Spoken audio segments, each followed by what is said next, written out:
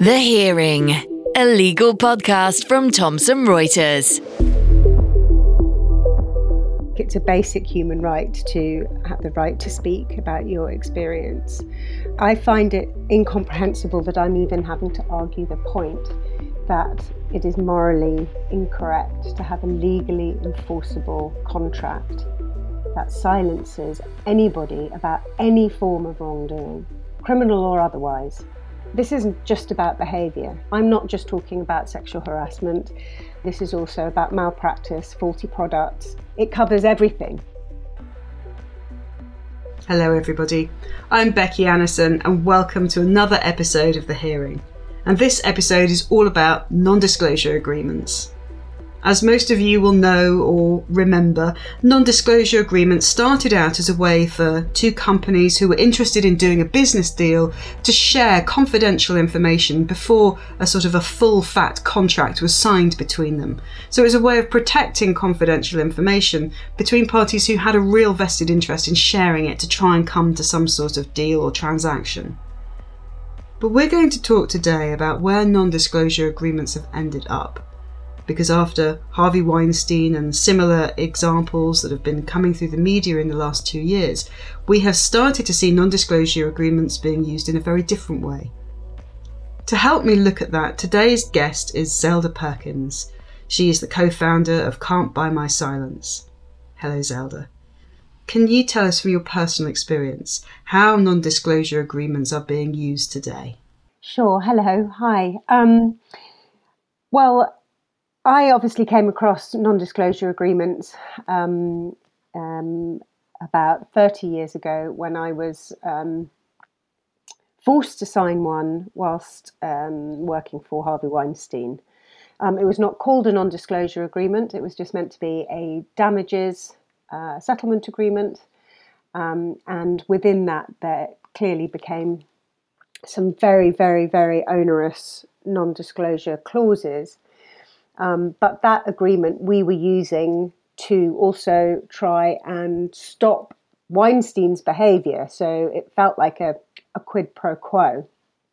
And for us, for myself particularly, I felt that my silence was what I was paying to have Harvey Weinstein's behaviour stopped. Right. The reality, I was only 23 at the time. I had never had any legal experience. I'd never even sat in a room with a lawyer before. But the reality, obviously, was that our clauses, we upheld our confidentiality clauses, but Weinstein did not uphold any of the clauses within the agreement that would have stopped and curtailed his behaviour.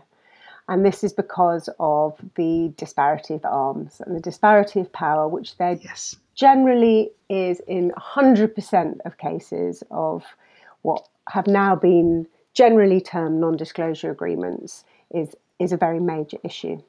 You have disparity of power between the two individuals, and you have disparity of power between the two legal representatives. And that was very clear during my experience. When I broke my agreement in 2017, I did this very specifically, not just because I wanted to highlight Weinstein's behaviour, but actually for me, what was more important was to highlight the fact that it was the system that was enabling and enables people like Weinstein, people in power, to abuse their position of power. And for me, when I was 24, it was a heartbreaking experience to sit in a room with lawyers. On my own side, I had very erudite counsel, and nobody on either side of the table at any point suggested to myself or my colleague that signing an agreement that said that I had to use my best endeavours not to aid the police, not to speak to a therapist, not to speak to the HMRC. No one at any point suggested that those clauses were empty threat and they were actually unenforceable. Now, to me, that doesn't necessarily show bad lawyering. It shows lack of regulatory support and guidance. And that has become even clearer since I started this battle. So in 2017, when I broke my agreement, I had hoped that I would get legal support. And I thought that the legal industry would be very keen to also highlight that there was this terrible ethical, moral problem. And I was enraged and again completely broken by the fact that I was essentially stonewalled by all the top law firms that I approached in London, thinking that they might want to fight the good fight with me. And in fact, I have an email that I had sight of from a senior partner at a firm I won't mention, which said, it was an internal email, and it said, "We would not touch this woman with a barge pole because she is questioning the enforceability of agreements that we have with all our high net worth individual, celebrity and important clients." This was the point that I broke my NDA, because I realised that this was not just about one very bad, egregious NDA with Harvey Weinstein standing behind it. This was about an entire system, an epidemic of lazy lawyering, actually, where people have, I think, this has come particularly from the States, which is, which use these agreements much more. And in fact, the non-disclosure clauses and agreements that we see mostly are cut and pasted from the States, and the very, very stringent IP NDAs did really get born in Silicon Valley in the 80s. And they have now become a go-to normal standard habit in UK settlements of all sorts. Mm. Which is a far cry, really, from two people trying to do a business deal, business to business, both of whom who have a parity of bargaining power, trying to make sure that that deal doesn't leak and damage their interests, their business interests. I think this move from two business interests, both of whom who are sophisticated, I suppose we would call them sophisticated users of legal services, entering into this sort of thing at arm's length, is very different from where we are with the use of it in employment cases like yours.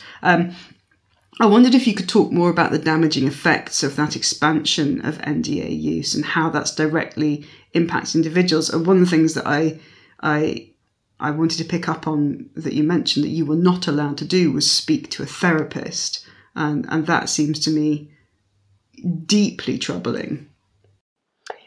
Yeah.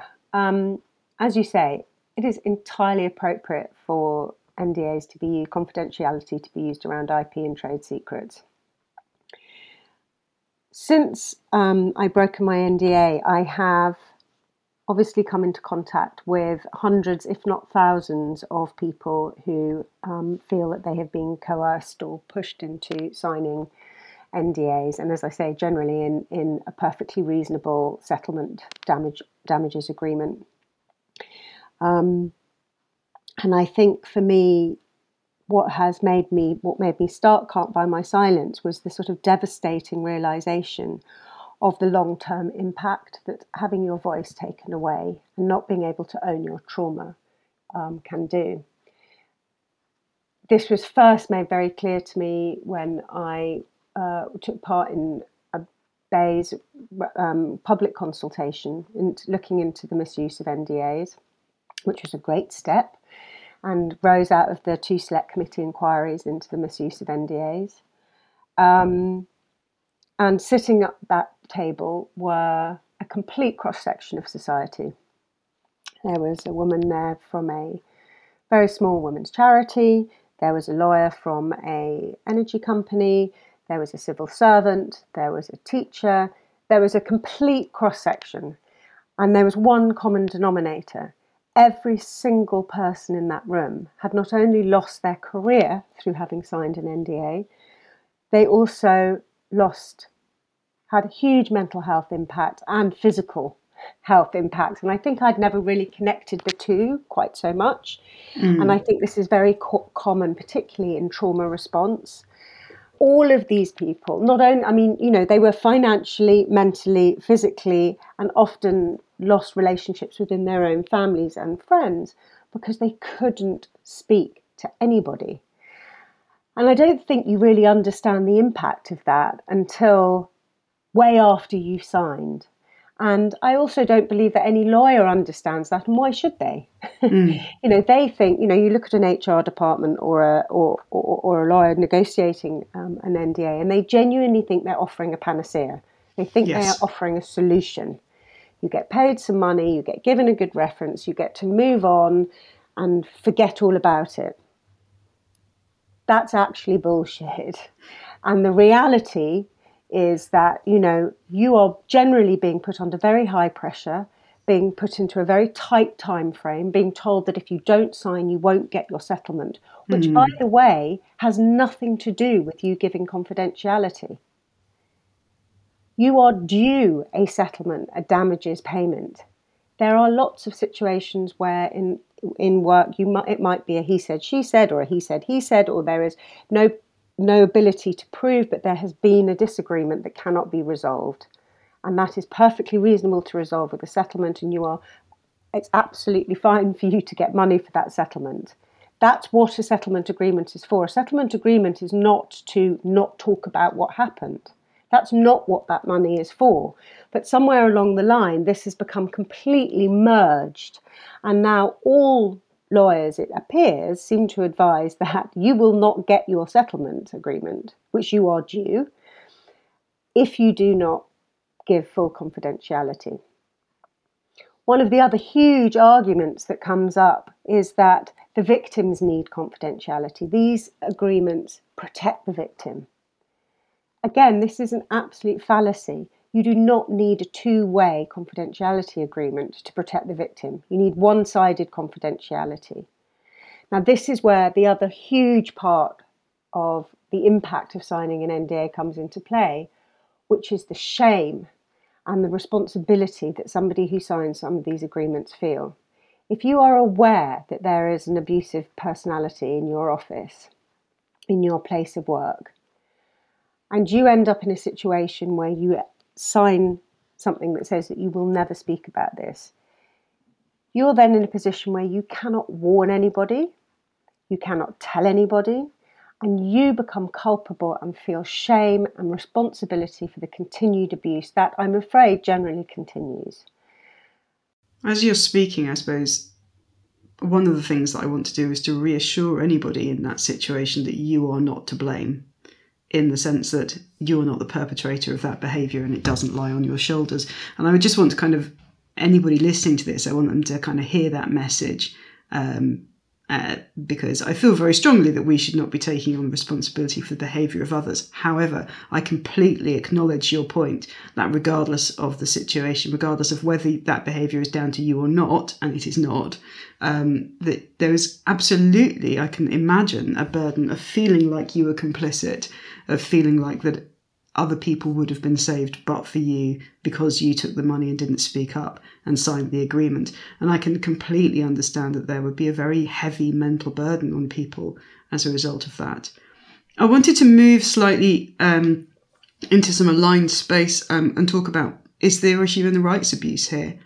Are NDAs being used consciously or more likely unconsciously to breach people's human rights, do you think? I believe so, yes. I think it's a basic human right to have the right to speak about your experience. And I think I find it incomprehensible that I'm even having to argue the point that it is morally incorrect to have a legally enforceable contract that silences anybody about any form of wrongdoing, criminal or otherwise, because this isn't just about behaviour. This is also about malpractice, faulty products. It covers everything. I'm not just talking about sexual harassment. And unfortunately, well, not unfortunately, but that is the subject that it seems to rest in. And I think also in a way that's a very easy subject for people or lawyers particularly to argue the unproven accusation, he said, she said, he said argument. No, you're right. I've absolutely seen this has been used in the case of shutting up whistleblowers as well. And I can absolutely see why it's cases of sexual harassment and that make the headlines. But the scope of this is so much wider than that. And thinking back to my own time as a lawyer, any hint that you were trying to suppress whistleblowing in certain circumstances should be the largest red flag available, but consciously using an NDA deliberately to suppress whistleblowing. I mean, that takes us... I think that very neat segue actually takes us into part of what I wanted to discuss, which I think you've touched on already, is I want to talk about the lawyers making these agreements. You know, I'm a lawyer myself, and when I was reading about this and thinking about this and looking over your excellent website, I think the thing that kind of stood out to me immediately was, hang on a minute here. Lawyers are in a really interesting position because we're not just business people making an agreement. Anybody who is admitted to the roles as a solicitor or to the bar as a barrister signs up to the fact they have a duty to the court. And what does that mean? You know, I mean, and I think part of the reason I wanted to talk about that is, firstly, I think that a lot of lawyers take that as a source of pride, actually, that we do something which goes beyond just doing business deals. We are people who have a duty to the court, and it's a part of our identity, actually, as professionals. But what does that really mean for anybody who isn't the sort of solicitor who stands up on a daily basis in front of the court defending people? And that's where it gets very hazy, because then it becomes something where you feel a sense of identity and a sense of pride in it, but you're never really called on it. You never really have to do anything which requires you to put the duty to the court and the duty to the rule of law above your client's interests. And I did a little bit of research actually on this, because I know that the Solicitors Regulation Authority, the principles and our professional conduct rules do change, and I just wanted to kind of remind myself of what the most up-to-date versions were. And this is where it started to get more interesting. So, of course, the principle number one, that this provides that you will act as a solicitor, you will act in a way that upholds the constitutional principle of the rule of law and the proper administration of justice, which is a very interesting phrase, I think.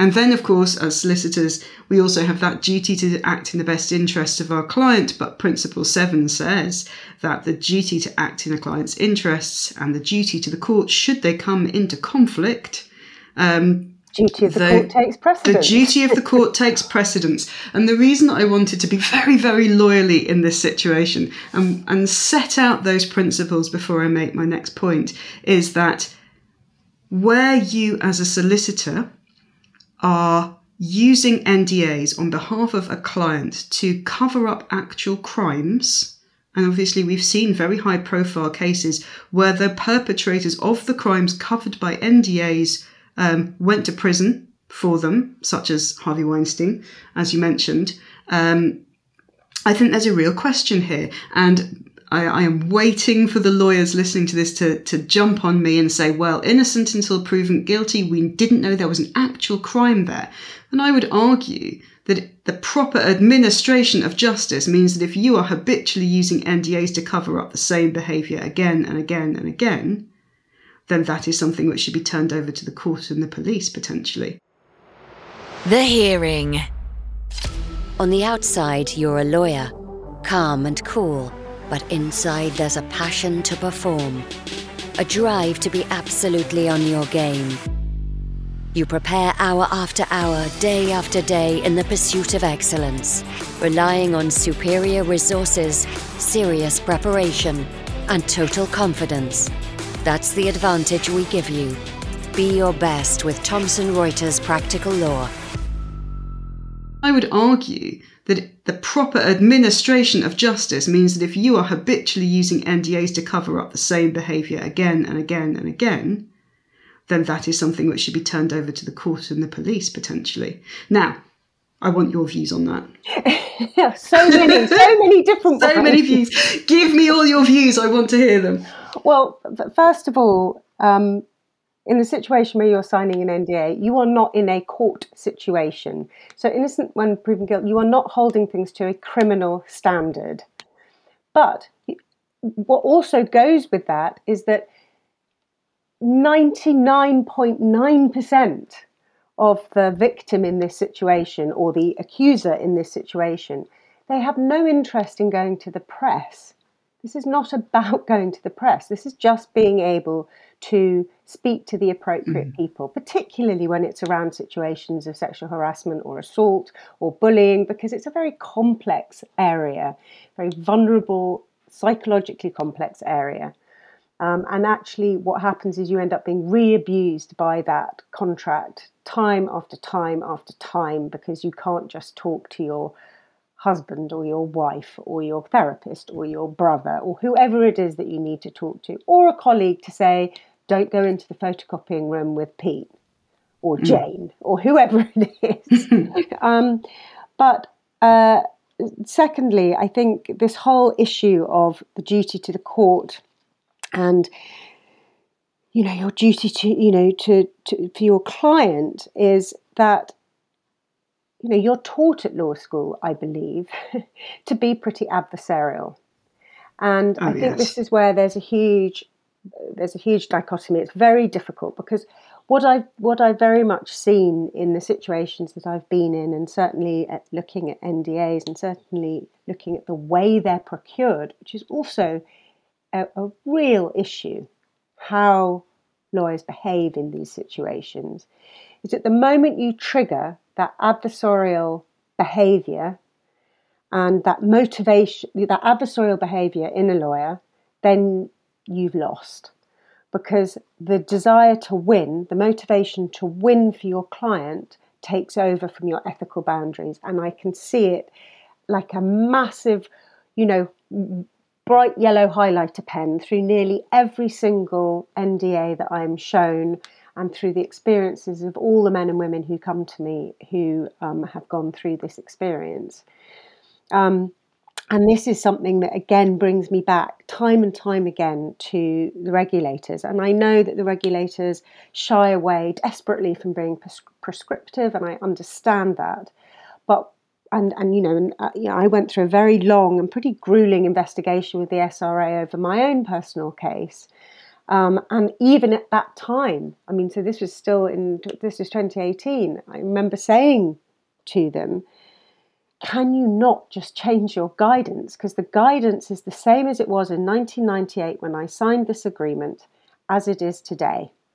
And they said, oh, well, we've put out a warning notice, and they've put out 3 more since then. And I said, yeah, that's great. And that started the conversation, and it means that lawyers are being a bit more careful. But ultimately, nothing has changed. The only thing that has changed in law since the time that I signed my agreement is the whistleblowing protections. And again, I think for most people, they don't understand their rights as a whistleblower, and most people don't understand really about protected disclosures, which is incredibly important. Again, I was never given any information about protected disclosures, even when I was asking legal advice in 2017 about breaking my agreement to my own lawyers, the lawyers who had sat beside me and held the pen for me to sign that agreement. And I went to them and I said, I really need to break this agreement now. They didn't even at that point suggest that maybe there was a way forward through, protected disclosures. But I think the ethical line, it's very hard for solicitors and practicing lawyers to have to take make that moral decision, or they're clearly finding it very difficult between the adversarial win mentality and their duty to the ethics and the ethics of court and of justice. And if you look at other countries, even in Europe, I believe Spain has pretty good guidance on this. But you don't have to be prescriptive. But I think it is very clear, and I think the SRA have tried to do this. The Law Society's guidance is pretty pathetic, I have to say. But if the regulators supported their members, supported them to make the right decisions, I think it would change immediately.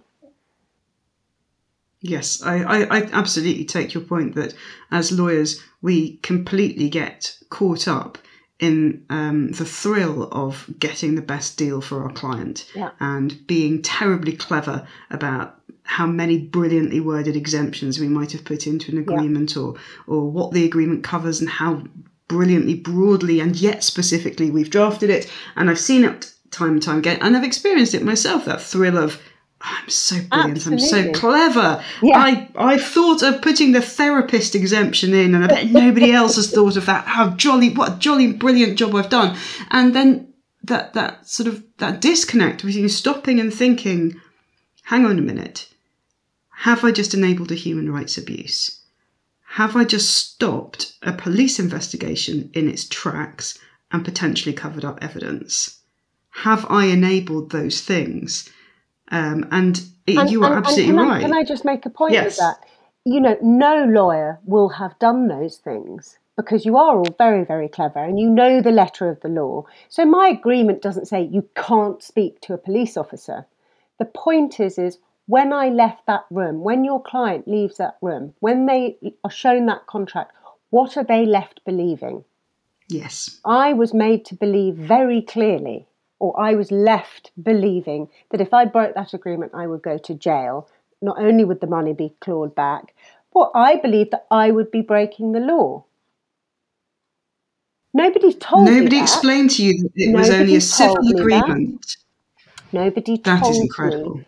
Well, I'm sure it was explained to me, but if somebody said to me it's only a civil agreement, I would have gone, okay, it's only a civil agreement. I'm 24. Yes, I've just gone through the night with no food, not being allowed pen and paper, being escorted to the loo, being made to feel like a criminal, not really able to process, some of the language that for lawyers is normal and clear. And again, I'm not necessarily blaming the individual lawyers, and I know that I know that lawyers would point academically to the language in my agreement and say, well, actually, none of this was actually enforceable, and it didn't actually mean that. It may have given the impression.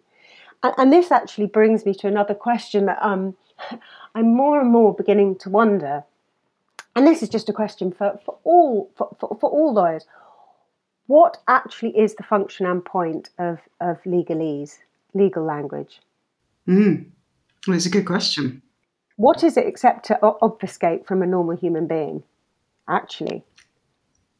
And we talk a lot in the legal profession, certainly in England and the UK generally, we talk a lot about plain English drafting, but we also forget that there are many defined terms of art, as we like to think of them, as the rest of the world calls them, jargon, which crop up in legal agreements all the time, which we fail to see because we've been dealing with them for 10 years or more. Yeah. We've learnt them since law school. We've learnt them since we did our law degrees. Things like tort, damages, loss, these have very specific meanings. And we fail to recognise, I think, that other people don't see that. They think that these words have a natural meaning. Instead, they have a meaning which is established by case law, a meaning which is established by precedent and regulation. Yeah, and actually, I'm sure there's a wonderful historical reason and growth of legal language, and I'm a huge traditionalist, and I love sort of ceremony and all of that, but in a situation like this, I see the legal language as actually being a massive barrier and problem. And actually it goes both ways because, again, I don't believe that the solicitor I had sitting beside me was trying to make it difficult for me to understand the agreement. They were, their blood was up. They were in a massive fight. They got what they thought was an incredible deal. And they still stand by that because they did. They got restrictions in that agreement that they've never seen or been able to get before or since. But that's not the point. This is about human life. This is about morals, and it is about the effect that it has on a human being. It is not an academic process. It is not just a business transaction. And as the kind of the tool, the conduit of that agreement, as a lawyer, you have a huge responsibility to look at the consequences. And I think this is one of the other things that I think is really important for practicing lawyers to be given more exposure to, and that is understanding the experience of their clients. And not, as you say, getting carried away with the excitement of the kind of academic thrill of adversarial thrill of fighting with another lawyer. And this again brings you back to the whole duty of the court. You know, that is the root. That's the foundation of why every person who has trained to be a lawyer is practicing. You know, I mean, as a doctor, you take a Hippocratic oath. To me, the duty to the court is a similar thing. So we've discussed in detail a lot about these NDAs and the position of lawyers in drafting them and negotiating them and the adversarial system around that. I'd really like to hear a bit more from you around the organisation you co-founded, Can't Buy My Silence, and what it is that you're doing. I think we've got a little bit of an idea of what you're doing, but I would like to hear a lot more about that from you, if that's okay. Yeah, no, sure. Well, I think it's clear where it stemmed from, and I think I was very lucky in that the groundswell of Me Too protected me in terms of any legal repercussions with me breaking my non-disclosure agreement. And it also brought the story to the fore and gave me a platform to really be able to highlight this issue. And I think, as I mentioned, there were 2 select committee inquiries, Hub of the Women Equalities Select Committee back in 2018 and 2019. And then there was a government department public consultation, and recommendations were made to the government. And things looked really hopeful that there was going to be change. The SRA were, throwing warning notices left, right and centre, and there seemed to be a lot of impetus behind doing something about this. Because to me, the most important thing is that regulation and legislation are changed, because otherwise nothing is going to change. During lockdown, it became very apparent to me that without the kind of continued amplification of Me Too and the amount of reporting that we'd got, which seemed to lead everyone to believe that there had been a change, that it was key that I continued doing this work. And that means public education, it means legal education, it means giving a platform to people to share their experience. Because of the nature of NDAs, there is almost zero data on them, which is a big problem when you're trying to argue through a legislative change or anything with regulators as well. And we've been absolutely blown away by the speed of and willingness of change in pretty much every country other than the UK. And also by the enormous amount of contributions we've had from testimonies from people who have signed NDAs, which has given us a huge insight. But as I think I said earlier, there's a common denominator that runs very strongly through them. And actually, if you look through some of the testimonies on the website, it's pretty distressing reading. Yes, absolutely. One question I wanted to ask you is that obviously I completely take your point that it is hard to see the scale of the problem, because the whole point of an NDA is that these things are not disclosed, and that it is that they are disclosed in the exception more than the rule. It's not everybody that can get their MP to ask a question in the Houses of Parliament to use the freedom of the Houses of Parliament the House of Commons in order to sidestep that.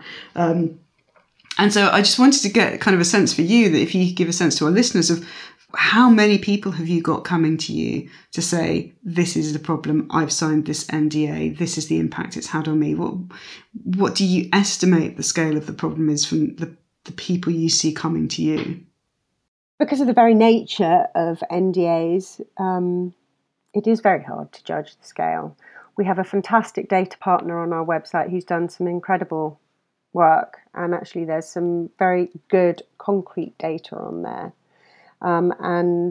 Also we've been working with a senator in Ireland and senators in Canada, where we have legislation that has gone through and is going through. And both the Irish government did a big study, which is very, very sobering reading, and as have a couple of the provinces in Canada. Now, the legislation that we were consulted on and helped create in Ireland is actually the strongest NDA legislation that I've seen out there currently. There's a lot of states in America that have about 18 or 20 now that have got much firmer non-disclosure agreement legislation, but it tends to always move around sexual harassment. But one of the things, the bill that we were part of writing, that's at its last committee stage in Ireland, and no government opposition, full cross-party support, so I believe will be through by the end of this year. That bill has been modelled in Canada. In one province, it's already been enacted into law, which is unbelievably exciting. Prince Edward Island. It's a very small province, hence the ability to get it through fast. It's been tabled in 2 other provinces, and it's had its second reading in Manitoba, and it's about to go to be tabled into its first reading in Nova Scotia. But one of the things that we've made very clear in those bills are that the victim has the ability to have confidentiality. The victim has the ability to choose, to have the power in their hands to choose confidentiality. But you cannot have confidentiality for a perpetrator when it's around any protected forms. So I think, there are 7 or 8. I think because the argument that we're always coming up against is this: 1, it's impractical, and 2, it's all for the victim. But Victoria and Australia are also modelling on this bill. And you may also be aware that Gretchen Carlson, who was the Roger Ailes, she was the Fox anchor newswoman who brought Roger Ailes down. She's doing incredible work in the States with her campaign Lift Our Voices. They've now managed to stop forced arbitration. They've had that got into federal law, and they now are passed in the Senate their NDA bill. Again, it's only around sexual harassment, but it's a start. And I just think it shows that globally there is a realisation that arguing for a legally enforceable agreement that is basically hiding iniquity is implausible. And actually, it makes me a bit sad that we're being so slow in England to take this forward. Particularly as, in a way, I feel like I was the one who was shouting the loudest about this being an issue of law, not an issue of sexual predators. No, it's so many thoughts come up as you're speaking. I think that the first thought that, of course, leapt into my mind is that the people who do know the scale of this problem are the people who are drafting the NDAs. The law firms that are habitually writing these for their big name clients. And I want to come back to this point because I think it's quite critical for lawyers to consider and think about in the context of your duty to the court. Yes, there is a duty that someone is innocent until proven guilty, but does that extend to writing 20, 30 NDAs covering up the same behaviour again and again and again? At what point does that become obstruction of justice? Several steps removed from telling the police a lie or refusing to talk to the police, Or having to warn the perpetrator before you speak to the police. Or having to warn the perpetrator, yes. But again and again and again, multiple times over, and I'll go back to Harvey Weinstein because it was a case that was prosecuted successfully. And it was a case where there were multiple instances of people who had suffered, who had had NDAs, and then that behaviour was found out to be criminal behaviour. And so those NDAs, whether the lawyers knew it at the point at which they were drafting them or not, were aiding and abetting criminal behaviour to continue. I think there's some really interesting thoughts there. I think that I'd be very interested for some of the large law firms to maybe do a bit of self-reflection and say, well, we know how many of these have we done. Yeah. Do we need to do a look at ourselves internally? Should we be considering that whilst this is ubiquitous in the market and this is commonplace? Yes, because that's the excuse. It's standard. Yes. And I'm like, that doesn't mean it's right. I would argue that it doesn't mean that it is in accordance with the SRA's principles just because it is standard. Exactly. And I think that there is some very interesting analysis to be done on whether this is breaching those principles, whether this is aiding and abetting in the breaching of human rights. I think that not just the initial impetus for why the NDA came about, for what the perpetrator might have done, but the fact of the NDA itself is the fact of it existing a breach of human rights. And I think that as lawyers, whilst having that legislation would give necessary clarity and it would stop it in its tracks immediately, because lawyers would suddenly have to say to all of their clients, we know we did that last year, we cannot do it this year because it is illegal under this new regulation. I think that there is something on lawyers to say, do we need to have a look in the mirror here? Are we doing something which is not only ethically grey, but is actually prohibited under an interpretation of the SRA guidance as it currently stands? Yeah, I agree. I mean, I think the SRA guidance is very clear, but it's not clear enough, clearly, because academically, I mean, also it may just be to do with the fact that the SRA are not very powerful. And again, my experience of dealing with the SRA and going through an investigation and asking them to hold my own lawyers to account, my own lawyers just pushed back. They just pushed back. They did not follow the advisory of the SRA, and in fact were very aggressive with me and told me that if I wanted my files, I had to take them to the High Court. You know, there are battles that are worth fighting and those that aren't. I'm more interested in trying to stop this at the root. But ultimately, we are in a more dangerous position right now. The guidance hasn't changed. The law hasn't changed. Lawyers now all know. I defy there to be any lawyer who doesn't know right now that there is a conversation about NDAs and that the public are more aware in a way that they were completely ignorant of before.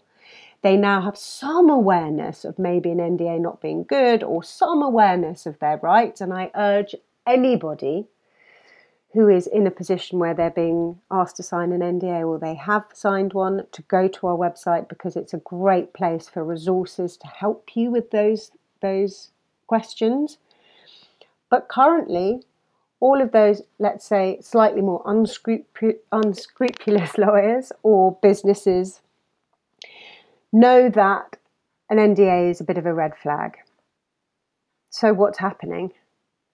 They're hiding the confidentiality clauses under different names, in different places, at different points. And actually it's become a more complex area.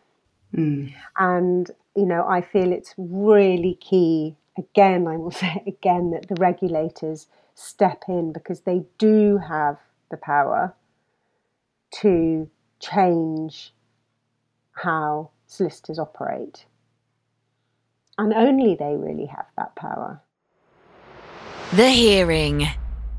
Thank you so much for listening, everybody. And we have a brand new email address, so if you would like to drop us a line with your thoughts about the episode, then please do get in touch at thehearing@tr.com. The Hearing, a legal podcast from Thomson Reuters. To find out more, go to tr.com/The Hearing. or subscribe via iTunes, Spotify, or wherever you get your podcasts.